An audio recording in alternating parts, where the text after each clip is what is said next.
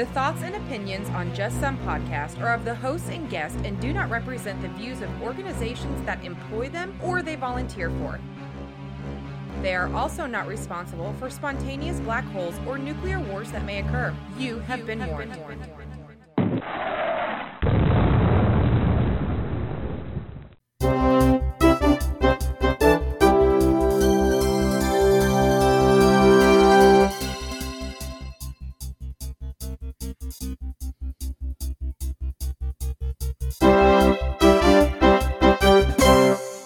Welcome, everybody, to another not so fun-filled but oddly exciting episode of Just Some Podcast. This is Tom. This is Ben, and I think for the foreseeable future, this is what we're kind of calling the new normal, man, as we are going to talk about it later in this episode. Yeah, fortunately or unfortunately, because honestly, I think we have some good information that maybe hopefully will quell some of the people's fears and insecurities. So I hope that's a good thing for us to do. Sadly enough, I think the fact that we have to do this in the first place is the sad part of the new normal. But it is what it is. This is where we're at. We're here to provide education to healthcare and non-healthcare alike. So we wanted to do some more mini COVID updates. Is that right, Ben? Yeah, I think we're going to kind of just do these sporadically as new information comes out, or if we feel like we need to get something out, and we're still going to try to be the same, humorous, sarcastic assholes that we normally are. But I mean, there's still legitimate, concerns and stuff that we will still discuss as we continue to see this ever-changing situation. I kind of chuckled the other day, one of the local colleges, when they canceled everything, they used the phrase, the faculty are remaining on campus to kind of help as students work through this new reality. And I kind of chuckled and I thought, well, it's not really a new reality because, this is just a temporary thing. But to kind of go along with the new normal, I mean, to some extent, a lot of the things we're experiencing now has become the new reality.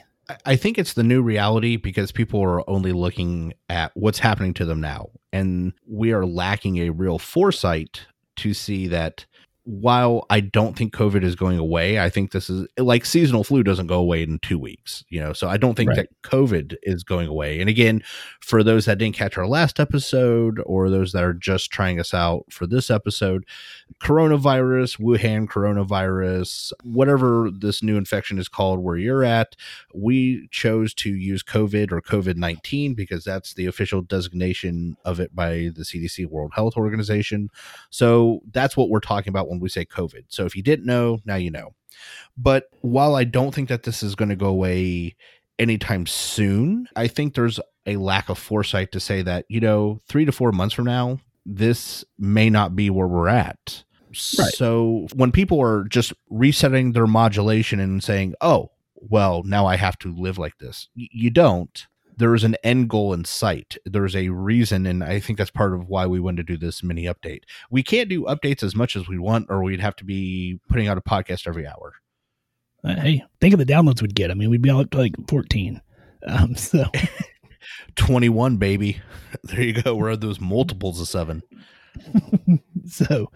And I don't know. I mean, I don't know how often we'll put out episodes for COVID updates. We're going to call them all bonus episodes because it's kind of a deviation from our normal set, the way we do things, where we banter and stories you may have missed, and then a main topic. I mean, obviously, this is dominating everybody's mind, and so that's why we wanted to continue to try to be the voice of some knowledge and hopefully some calming reason as well. Exactly. While we want to be educational and fun, and I hope that we will still put out regular episodes, if we really want to be the voice of mid-level practitioners, nurse practitioners, PAs, etc., and give out this information that's educational to our colleagues and to those that listen that are non-healthcare, I think we have to kind of do updates, if not regularly, but every so often. And like I said, we could do another one tomorrow if something big happens tomorrow, or it might be another 3 or 4 days. Who knows? But when we know something or we think it's important, we will get it out to you. Exactly. So I guess, one of the first things, go ahead, sir. I was just going to say, so do you want me to start with some of the statistics that were updated today? You were like a mind meld Oh, there. Yes. I That's what was thinking. mind meld. So let me pull up. So as of today, and this is actually, it's almost like time travel because we're doing this in the United States, and I'm getting an updated list from March 19th, but it's still March 18th here for us. But around the world, So you have tomorrow's statistics today. technically, yes. I have updated statistics from around the world where it's March 19th. Currently, there are 219,101 cases around the world with, unfortunately, 8,962 deaths. But that is in the entire world. As of today for the United States, from the CDC, and all our numbers are coming from reputable spots. Like, we're not making this up, and we didn't just Google a number. These are from World Health Organizations, medical journals, or the CDC. The U.S. total today was 7,038 with a total of 97 deaths so far around here. So to put that in some perspective, Ben pointed out something, and I whipped out my trusty calculator. This isn't in Texas Instruments, though I wish I still had a graphing one of those. It'd be cool. So for the world, that means approximately this is affected 0.0003% of the world. Yeah, that's a lot of zeros. Yeah, I was in counting. the United States, it's 0.0002%. And by the way, that's rounding up. So for those that are like, oh my God, I have got to buy every roll of toilet paper on the internet, please calm down. That would be the first thing I'd ask. I would agree. I think people do need to calm down. And, while you probably do need some supplies in case you are afflicted with it and have to quarantine for, anywhere from, 7 to 14 days, kind of depending on symptoms. I mean, it's certainly not 9,000 rolls of toilet paper and 17,000 bottles of hand sanitizer. That's just kind of overwhelming, and then you're kind of actually hurting other people because that's not available for them. So I did see some information just on that, just some, I guess this is the entertainment, like the news gossip tabloid section, I guess, of the COVID-19 update. The gentleman that basically hijacked over 17,000 bottles of hand sanitizer with the idea of gouging people for it, was tracked down by his state organization. And if you don't know, I'll let you look it up. I don't want to give out too many specifics here, for legal issues, but basically he was found. All of his hand sanitizer was confiscated, and he then made the decision to donate it. That was after, I believe, the state attorney general's office of that state became involved. So I have a feeling he was recommended to start giving back some of that hand sanitizer before legal issues were involved. So score one for the good guys on that one. Yeah, I'm sure that those organizations, long-term care facilities, hospitals, whatever the case may be within that state, I'm sure greatly appreciative of the 17,000 bottles of hand sanitizer that have been donated now. So, and not only that, I would tell anybody that is worried about hand sanitizer, it is very useful. You should be using it. However, what I would point out is that there really isn't also a replacement for good old-fashioned soap and water hand washing. So if you're that worried about hand sanitizer, maybe you could just, spend 30 seconds and wash your hands. That would also be a very effective means, actually more effective means of protecting yourself. There was actually a video that I posted on my personal Facebook page. Alton Brown from Good Eats broke down Good Eats style hand washing and the importance of hand washing and how it actually causes the virus shell to break down and then is attached to the soap and then therefore washed off your hands. So maybe we can throw that up on our JSP page too. That would be fantastic. Some of the other things we want to cover in this episode, just to give you a quick heads up, is we're going to talk about some of the treatment issues that we have run into. Not we personally, but that we are seeing updates on. And then we thought we would talk about everyone's afraid, or there seems to be two camps right now. And there's two outside camps. I think there's the majority of us that are down the middle that are like, okay, wash your hands, cough into your arm, stay away from people. Unfortunately, there is a wide-ranging spectrum. And to either wing, there is the people that believe that this is a hoax and they're putting people's lives at risk and people's health at risk because they are taking no precautions. And then on the other end of the spectrum are the people that are literally listening to us from a bunker on a throne of paper towels and toilet paper. You don't need to be in either one of those camps. I promise. Okay. There is a middle ground that is effective at protecting yourself and your loved ones and does not screw over the people in your community. Like there is a good middle ground. That's where we need to find people. And then what else were we going to talk about? Well, I mean, that's pretty much all of it. The good stuff. Did you have something else I forgot already? I didn't think so. I just wasn't sure. You had the list. I didn't. So I do have the list. That's primarily where we're at. I just hope that some people listen to this and understand. And unfortunately, some of the information to be fair, we will talk about it more with each topic individually. But some of this is coming from healthcare professionals, and I'm using that term loosely if they're posting some of this, that is just flat incorrect. And so we're hoping to dispel some of that information. I hope that it's just fear, and that's what's causing them to not think with their healthcare brain as opposed to just putting stuff out there.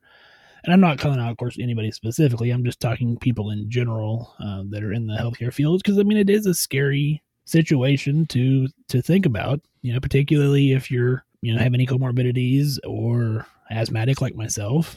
It's definitely something that raises an ire of concern just in general. Absolutely. And it should. And again, I think that's where we have stood this entire time, is that this is something that we should be paying attention to. This is something that should be taken seriously.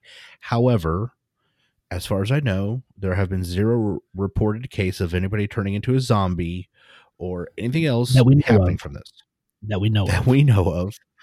And it gets very difficult when people are becoming so outlandish and you're trying to give them this is the truth, here's some ground information, and they have gone so far into left field that they no longer can hear that. So I'm hoping we reach the masses in the middle and we make them a smaller minority on both sides.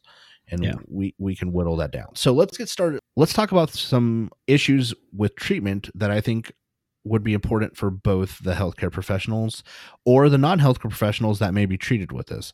So the two main things that I have been asked or heard about most in the recent period since our last update was on the use of NSAIDs, which are non-steroidal anti-inflammatory drugs. Which are going to be your ibuprofen, naproxens, things of that nature, for non-healthcare. Yes. And then steroids that are used routinely in the treatment of some respiratory conditions. So the first thing I would say is we do not have, we'll talk about NSAIDs. So the very first thing is there has been some information put out by, specifically France put out something saying that NSAIDs should not be used in conjunction with the treatment of symptoms related to COVID, because I think it's also important to remind people there is no drug to treat COVID. Right. They're not trying to make one. All right. There is no drug to fix COVID. They're working on a vaccine, but there isn't an antibiotic or anything that could fix COVID. If you have it, what we're going to suggest is treatment of the symptoms. Yes. When I taught pathophysiology to brand new little nurslings, one of the things that I stressed multiple times, and they could probably quote verbatim by the end of the semester, was we can't cure viruses. We can treat viruses. You can get over viruses, but we cannot cure them. There is no cure for this virus. There's no cure for influenza. There's no cure for the common cold. We treat the symptoms. And for those of you that are going, well, what about drugs such as valcyclovir or Tamiflu? Those drugs do not treat the virus in the way that you are assuming an antibiotic treats an ear infection. Right. What those drugs do is they stop the replication of the virus. So the virus that's in you is alive and it's going to be doing its thing. And there's not a lot we can do about that except support your symptoms. That's the entire point of starting those drugs. I thought of a good analogy just now, just popped in my brain. Tell me what you think about this for our non-medical people. So, you work at the office and you always got that one person who inadvertently tries to fax something and then they make a copy like 9,999 times. And so it's just copying over and over and over and over. Those medications that Tom mentioned, Valcyclovir, Tamiflu, things of that nature, are basically like putting the stop button on the copy machine. We're trying to slow down that replication. We're not treating that, or we're not curing that virus. Perfect. And going along with that analogy, let's say it's halfway through and you now have 40,000 copies. So you could stop it before it gets to the 99, but those 40,000 copies still exist. Yeah. So that's what we do with those. Yeah. See, that's a great analogy. Way to go. Look at the brain on Ben. So that's the basics of that. So what the fear is that in some way, the mechanism of action that NSAIDs work to help make you feel better will make you more susceptible to the disease process in COVID. Officially, from the European Medical Agency, the CDC, and the World Health Organization, that is no. You could still use NSAIDs as supportive care for body aches, fevers, etc., which is what we would commonly use them for like, say, influenza or the common cold. However, France has decided to put out a stop and suggest that they are not used. So you're not getting completely inaccurate information if you heard someone say, well, I read this, but so far, all the other people studying this have said, no, they have not found a link between worsening of symptoms or worsening of the disease process linked with NSAIDs. Yeah, so just to kind of give you some more background on what Tom's saying. So it was the French health minister in a tweet that sparked all this. He warned people not to take NSAIDs because they felt that some French COVID-19 patients had experienced serious side effects. But as Tom said, the European Medicines Agency issued a statement saying there's currently no scientific evidence establishing a link between ibuprofen and worsening of COVID-19. The World Health Organization came out and said, after a rapid review of literature, they are not aware of any published clinical or population-based data on this topic. There are a few media outlets out there that are reporting the WHO is now advising against the use of ibuprofen to treat fevers in patients with COVID-19 symptoms. And as of an hour ago, their spokesman said that is not true. So even our most up-to-date, including 1 hour ago, says it's still a go. Obviously, if you're worried about it, this is what I would suggest, and Ben and I were talking about this off the mic. If it's bothering you, then don't use it. Use Tylenol. Yeah. Yeah, there are other medicines to use. Use them. If you don't want to use an NSAID just to be safe, identify what an NSAID is.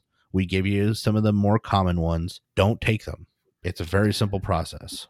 Maybe that French health minister has stock in the Tylenol company. I wish I could say acetaminophen with a cool French accent, but I can't.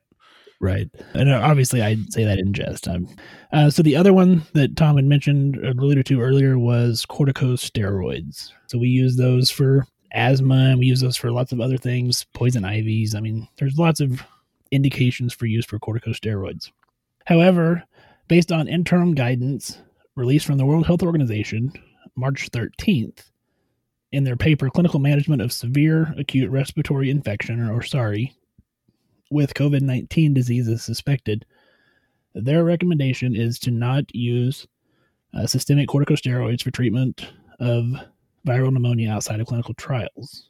They're basically saying that there's no benefit and there's more potential harm for using the steroids as opposed to not using the steroids. Yes. So we don't have 100% study rate on COVID-19 and steroids at this point in time.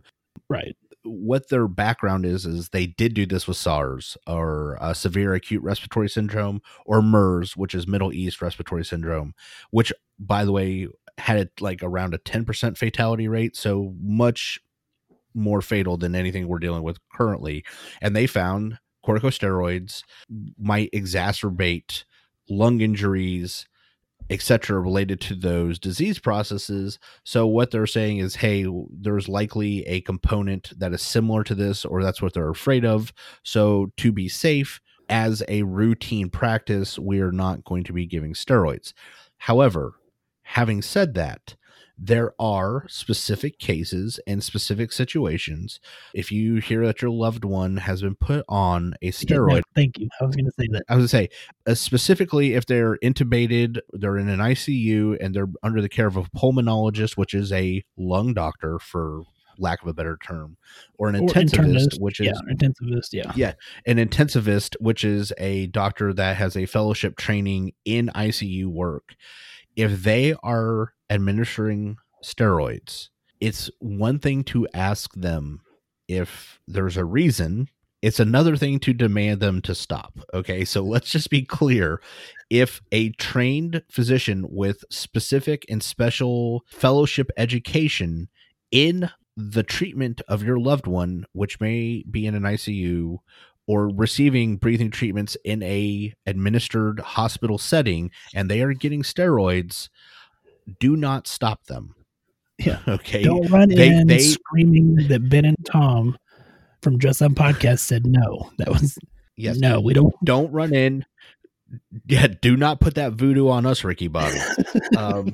Do not go in there and say, well, I read one time on the internet. It's not going to go well. And as a matter of fact, you will probably end up injuring your loved one worse. So let's be clear, for those of us on the front line, if you have a suspected COVID-19 infection, you should not be using corticosteroids as a routine matter of treatment. Right. That's all we're saying. Yeah, it's mild symptoms where they're not in the hospital, where they're going to recover. Don't give them steroids. Pretty simple. Hospitalization is an entirely different ballgame. Yeah. So, yes, once the patient is intubated and they are under the care of a respiratory therapist, an ICU nurse, and an intensivist / pulmonologist, let them do their thing. Okay. They are doing what they can to try to save your loved one. All right, Tom, that takes care of treatment. Yes. Do what? Well, that takes care of treatment. That takes care of treatment for tonight's episode. Yeah. Right. There you go. Right. Let's get into the fun stuff. Okay. One of the first things I want to address that I've seen all over the place, I see it coming in my office. I'm sure you do as well. I see it in grocery stores, walking down the street. Masks. Yes.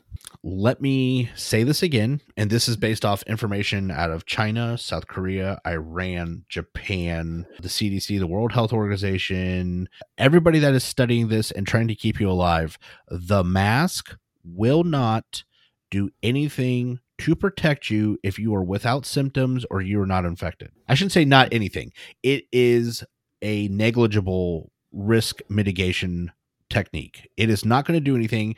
And realistically, what you're doing is you are eating up resources that could be used by the people that are at a higher risk, is all you're really doing. No, yeah, I would agree with that wholeheartedly. You know, there are a few immunocompromised people that I have talked to that have asked, if I need to go into Walmart to pick up something, is it okay if I wear a mask? You know, if you have significant COPD, problems like that, I tell them, yes, you need to social distance and not hang out in large crowds of people at Walmart. For that time frame, I think certainly wearing a mask is appropriate. But if you're a healthy 21-year-old, you're just depleting resources. Also, if you're going to be wearing a mask, if anybody is going to be wearing a mask that is not immunocompromised, they're not in chemotherapy, they don't have HIV, I would say it should be the people that are the ones that have already been identified as sick. And I don't mean COVID-19 because they should be self-quarantined. I'm talking the people that have been sneezing and coughing. That would be the only other time I would say perhaps it's slightly appropriate for you to have a mask on, because this is spread by droplets. Yes. Those are realistically the only times. Otherwise, social distancing, coughing into your arm, and regular hand washing or sanitizing has been found to be more than effective at stopping the spread of COVID-19. So please stop wearing, stealing, doing whatever you have to get a mask. You are giving yourself a false sense of security that is actually going to hurt somebody else that needs the mask, so that you can wear something that is not going to help you. Boom. I would say, I said a word earlier and I think Ben's all excited. So which word was that? Apophenia. Yes. So I had not actually heard of this term until Tom mentioned it, and I looked it up, and So I want you to give the definition of this word because it's your word. Technically, a German scientist named Conrad in 1958. It's his word. Though it does make me feel super cool that Ben was like, I've never heard of that. Well, let me educate you, Ben. And now I get to educate you, world. So apophenia is, well, let me put it in the best way possible so that everybody can understand this. It is when a person is taking two ideas that are either non-connected or loosely connected and is causing them in their head to seem linked so that they can have a self-explanation of events. Usually this is associated with conspiracy theories or delusional episodes. Certainly in this case, in mass hysteria, a lot of people start developing this because they see one thing on the left and then they see one thing on the right. And in their head, those two things have now become synonymous, which is not usually the case. So that's what apophenia is. Which sounds all well and good. I think the way that I was wording it off mic before we started recording was sometimes I think people try to apply logic to an illogical situation. And so they're just looking for an explanation of why this is happening. And so then they find this COVID-19 on one end. So then they start looking at the other end to see, well, what could have possibly caused this? And that's where they get into the conspiracy theories. So I wanted to spend a few minutes and debunk, all of those. I was going to say some of them, but no, we'll just all of them. Me. Look at me with my eloquent way of explaining apophenia. Me. That's all I heard out of you. So thank you. First, there is no proof to this point, and there will probably never be any proof that this is a Democratic hoax or a Democratic plan to get President Trump out of office. Number one, this affects the entire world. So it's really nice that the Democrats have apparently started killing other countries now. You know, we're talking thousands of Italians, thousands of Chinese people just to get Trump out of office. I mean, when you look at that realistically, come on. And I would say, I don't know who thinks these other countries were volunteering to kill their own citizens to further democratic aims. So let's just point that out. But again, this is a classic example of what we were just talking about is, well, a bunch of people are dying and the election is coming. This must be that. And unfortunately, there have been some political figures that have tried to turn this into a political foil. And this is not that time.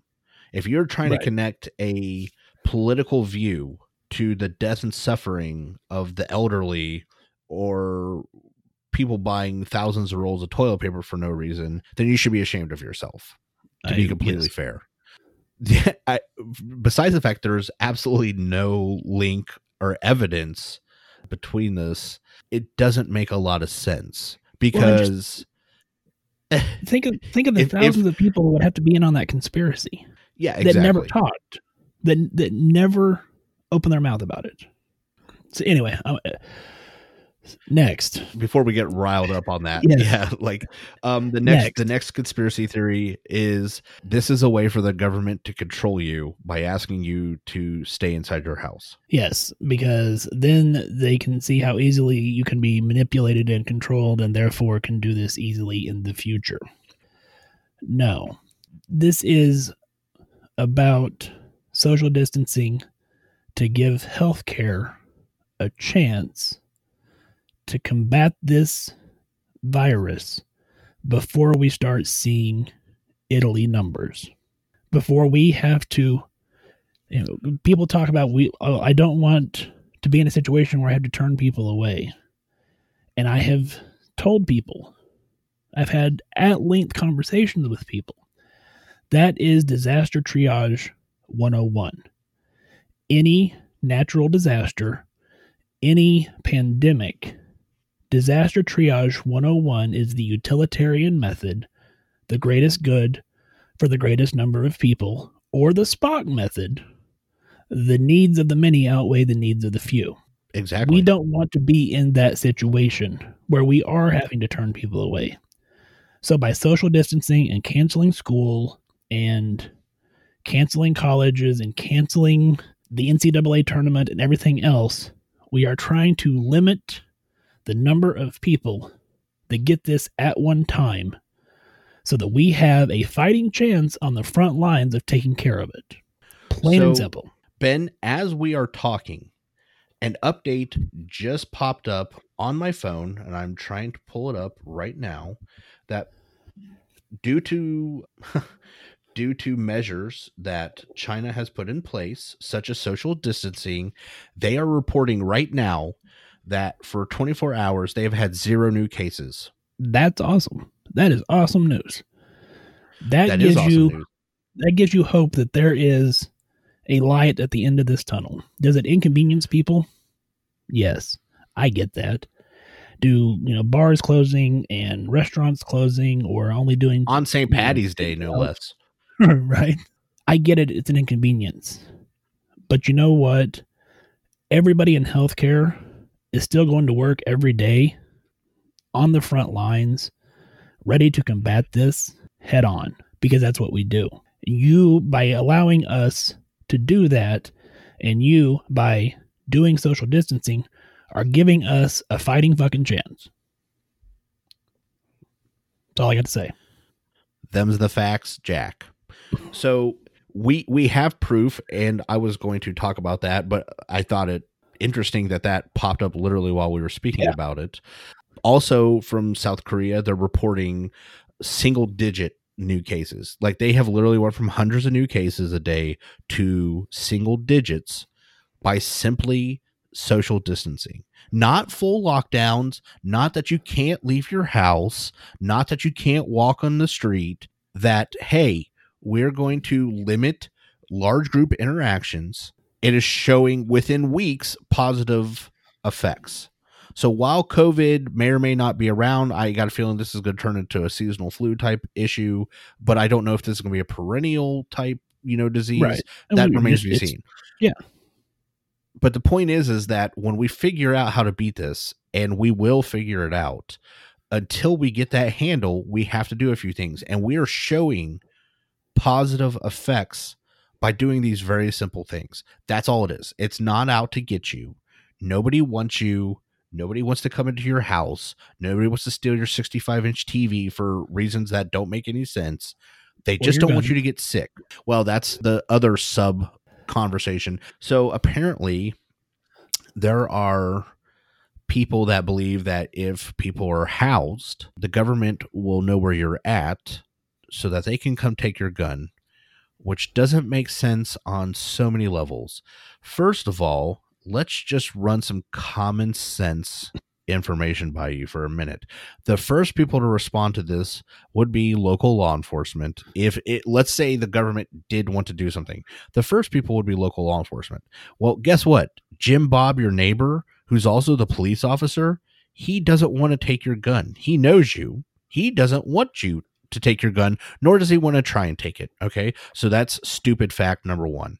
The size. For instance, I know New York City has discussed doing a tighter lockdown for 48 hours. That's a city of 8+ million people. 8+. They also have the largest uniformed police department in the United States at 55,000. So imagine 55,000 people trying to control and confiscate weapons from 8 million people. Does that make sense to anyone on the fucking planet other than the ramshackle idiots that are spouting this shit on Facebook? No. It's a numbers game. Never mind the fact they don't want it. They don't have the manpower to do it. Even if they brought in the entire 82nd Airborne Division and dropped them on Times Square, they couldn't get this done. So the belief that anybody wants your gun is ridiculous. Never mind the fact the government is, if anything, a bureaucracy. So if they take your gun, they're going to want to catalog it. They're going to want to store it. They're going to do a whole bunch of stuff. They don't have anywhere to put it. So I don't know what you think they're going to do with 8 trillion rounds of ammunition and a bunch of handguns. I don't, they already have it. They have B-2 stealth bombers. What the fuck do they need your revolver for? Okay, it doesn't make any damn sense whatsoever. As a matter of fact, it pisses me off when I hear about it because most of my family is military and or law enforcement. And on that note, if the National Guard gets deployed, which I've heard people talk about, and there have been plans. I've talked to local ER nurses about what are they doing on the front lines to fight this, and got some really good information and feedback, which we can talk about here in a second. If there's any areas where there is a National Guard mobilization, I have not heard of any of it for enforcement of quarantine. It is purely to protect infrastructure because people have shown that they are idiots in mass. So what they were hoping to avoid is that these people, if they become even more panicked, don't try and break into Walmart and steal everything. They're trying to prevent Katrina-like or post-Katrina-like situations. Yeah. If it even happens, which it hasn't. The second thing I would like to bring up, and then I'll give this back over to Ben, because like I said, I'm getting fired up now, is National Guard units and reserve units are usually locally based units. Okay. National Guard specifically are under the control of the governor of that state, which means the soldiers that you think are coming in to be jackbooted thugs and steal all your stuff are also your damn neighbors. What are they going to do after this? Look at you and be like, sorry, Frank. No, that's not how this works. Okay. Never mind the fact that there are many different types of regulations of what they can and cannot do on American soil with soldiers. They can't just do these things. So please stop linking all these ideas together because you've heard something. The National Guard deploys after national disasters all the time. They did after Katrina. They did after Sandy. They've done after the Joplin tornado. And guess what happened? They went home. Okay. They're not here. Yes. It's your neighbor. So to continually say, well, I heard, no, you didn't. You didn't. So stop. Okay, you are causing panic where none is necessary. Boom. So moving on, because Tom's getting fired up. I see that look in his eye. I'm chilling out. I'll let you talk about living where it lives. Yes, that's where I was going. Yes, there's a post going around Facebook, and I've seen it multiple times. And the first few times I ignored it, and then it's one of those times I can't ignore it any longer. It is this post, or several different posts, saying there's proof that COVID-19 lives in your throat for 3 or 4 days, and that's why you get the scratchy throat. But if you drink lots of fluids, then what you'll actually do is just swallow that COVID-19 virus, and it'll go down into your stomach, and your stomach acid will dissolve it. Microbiology 101 will tell you that is complete and utter bullshit.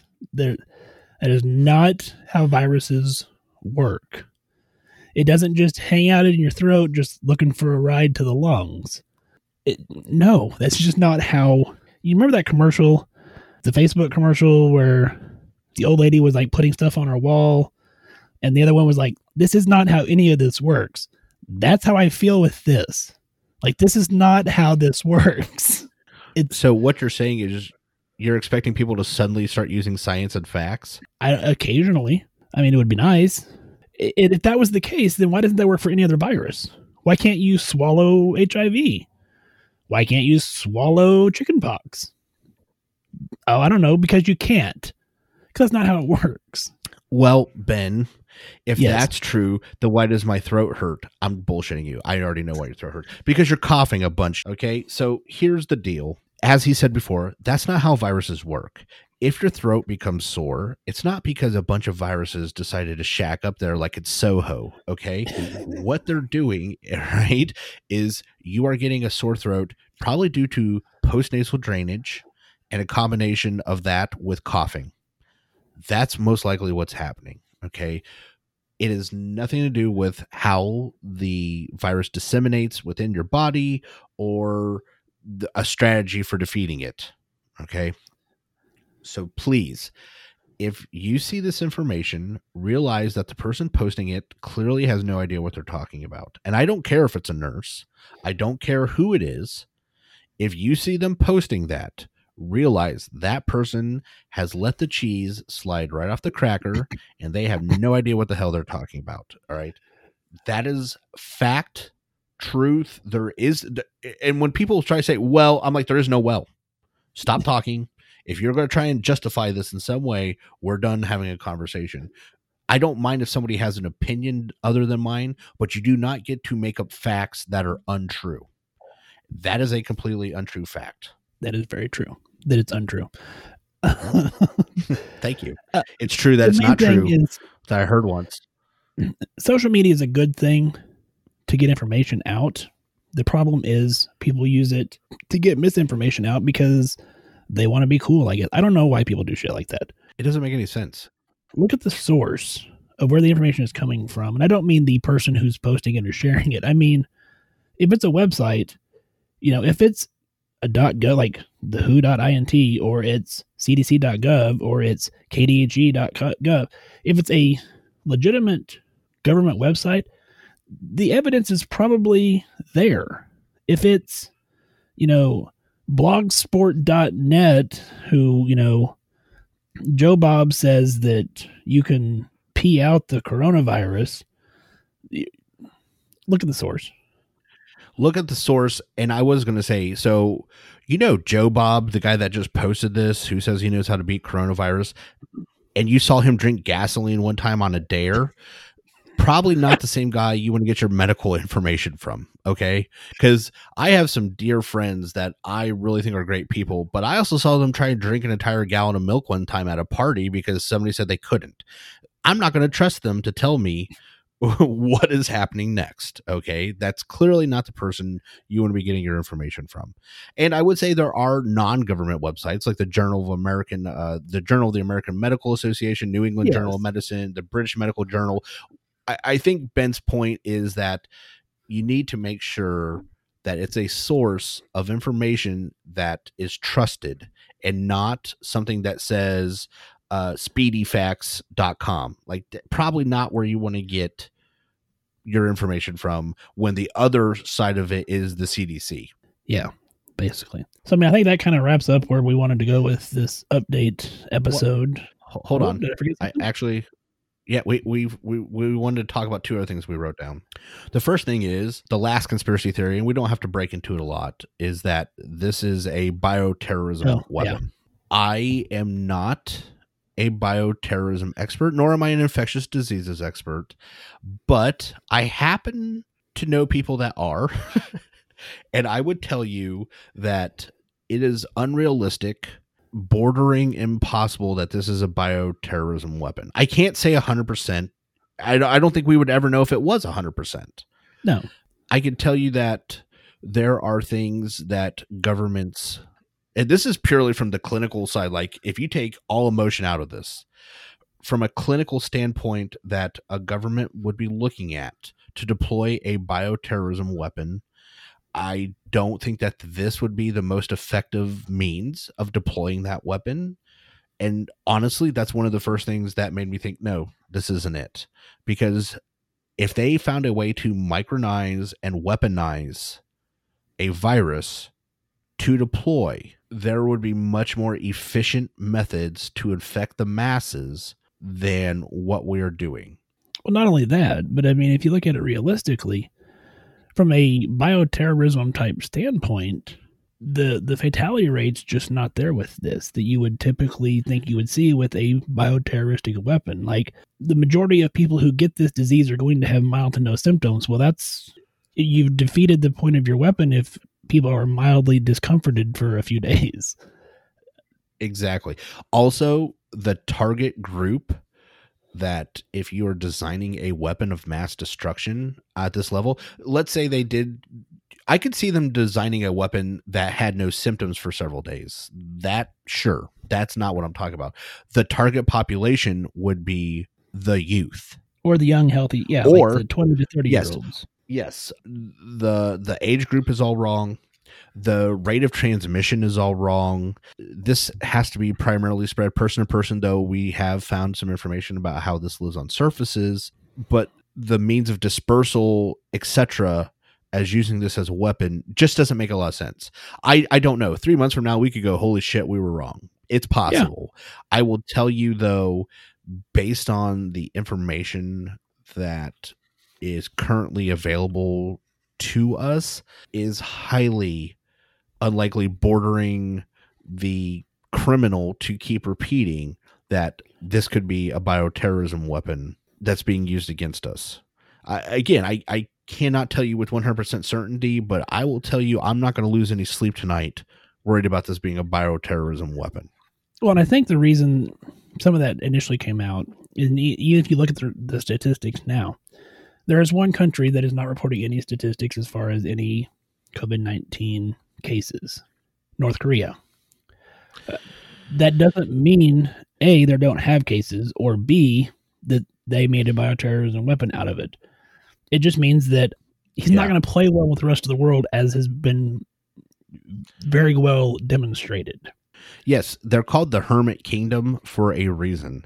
They could be having millions of deaths in North Korea at this point. We won't know.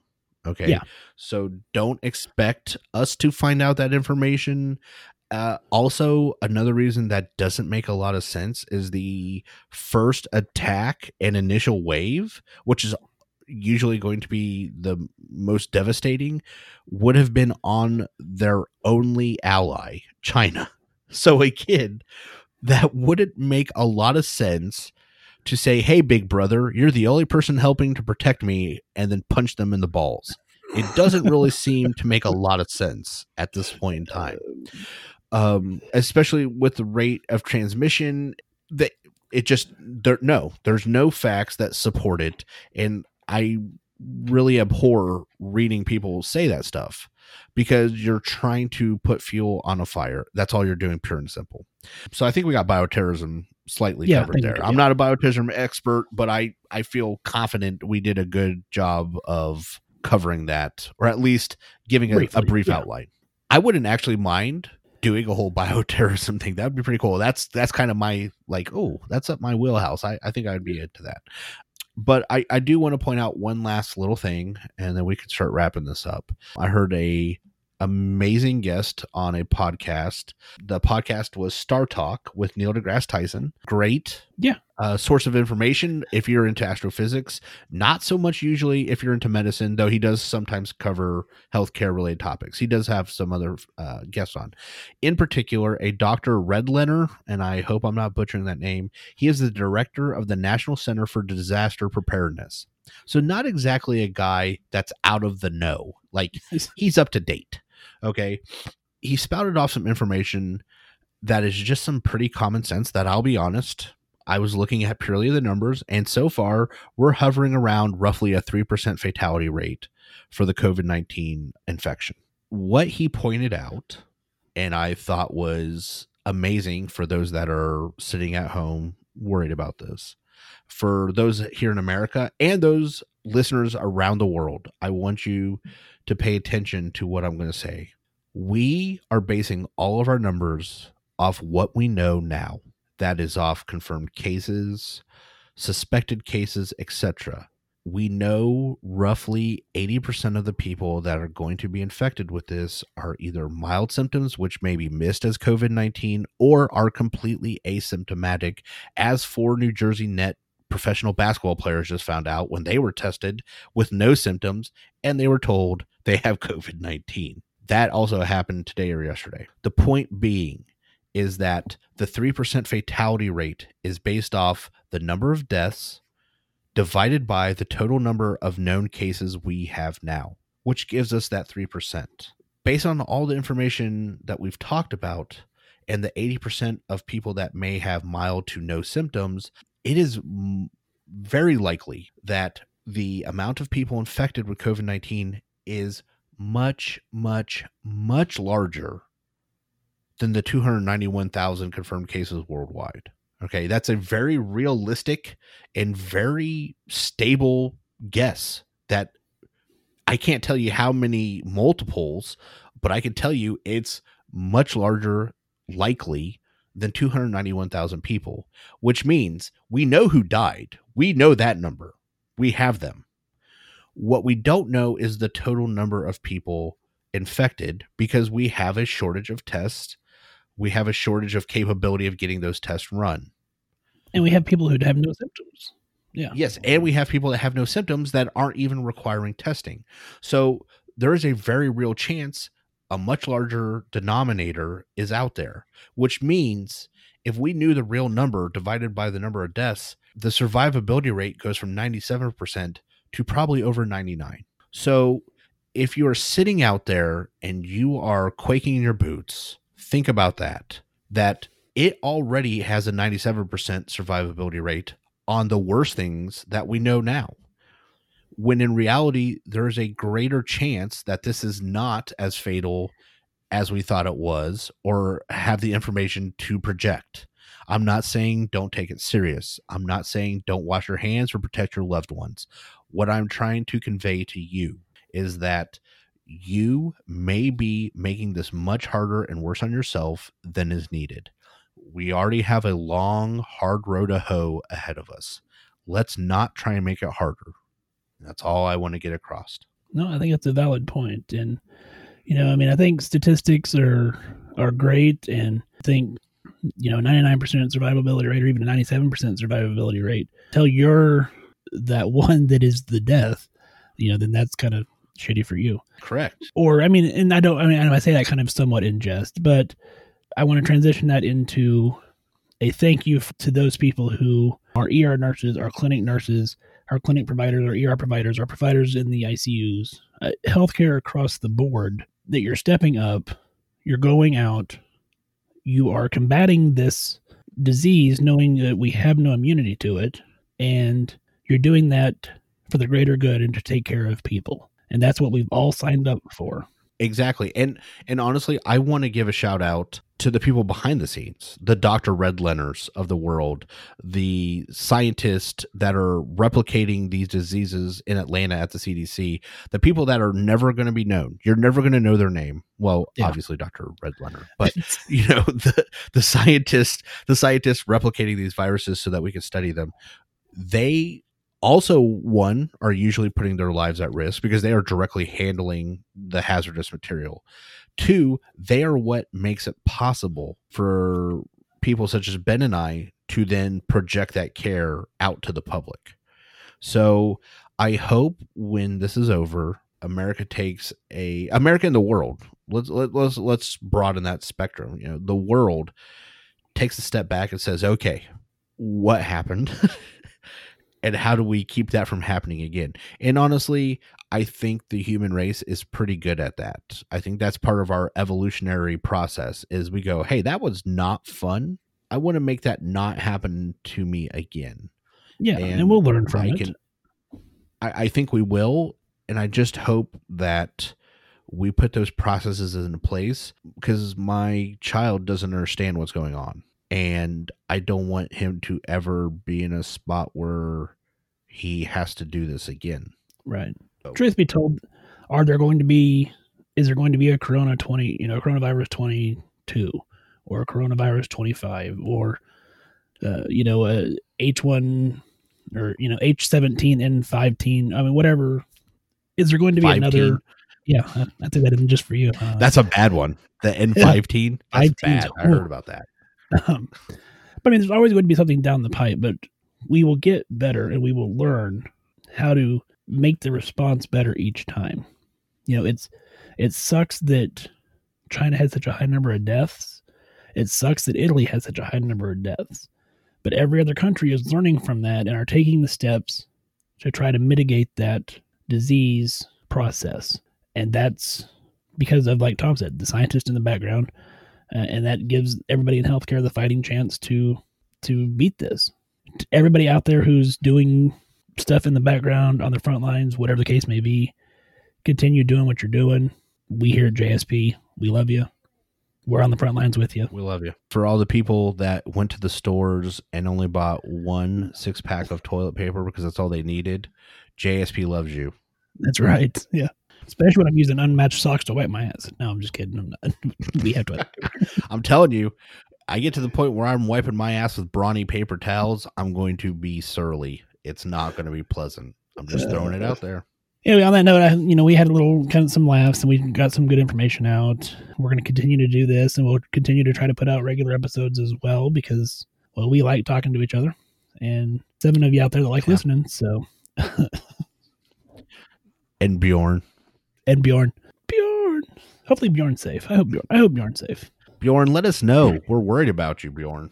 On that note, I do want to give a huge shout out and thank you to Falcon 5.0 for allowing us to use their music. I also need to thank Kevin MacLeod for use of the music that we used on this episode. If you need royalty-free music for your podcast or YouTube video or anything that you happen to be doing, go check out Kevin MacLeod's website. It's filmmusic.io.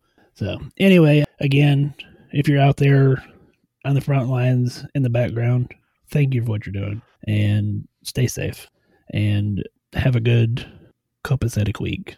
I would say stay safe, but Ben already did. Well, you can say it too. It's okay. It doesn't mean it's worthless now, Ben. I won't say it anymore. I'm sorry. Okay. Wear your mask. Wash your damn hands. Take care of yourself. Take care of each other. Later. Stay safe.